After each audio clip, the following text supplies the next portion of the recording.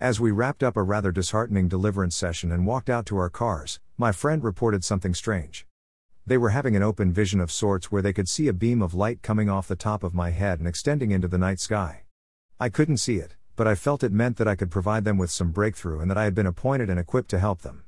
This weird moment was further accented by someone else constantly telling me over the following weeks that they thought I was an angel, though they didn't see the same vision.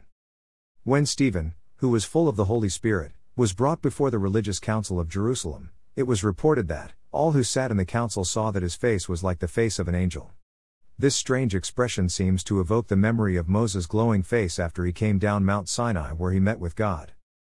There in that scene you would have expected the high religious council to have the face of angels, but instead it was the accused man they had brought in for judgment. There Stephen prophesied and taught the council about Jesus with the wisdom of the Spirit. And it's there that the council sentenced him to be stoned to death. They did not look for the interpretation in whatever it was they were seeing or feeling in Stephen. Instead, they closed their ears and killed the prophet, as had been done many times before throughout history. The Bible often tells Christians to shine and be light. We are to do this right now in this dark world with our present bodies, especially through our good works.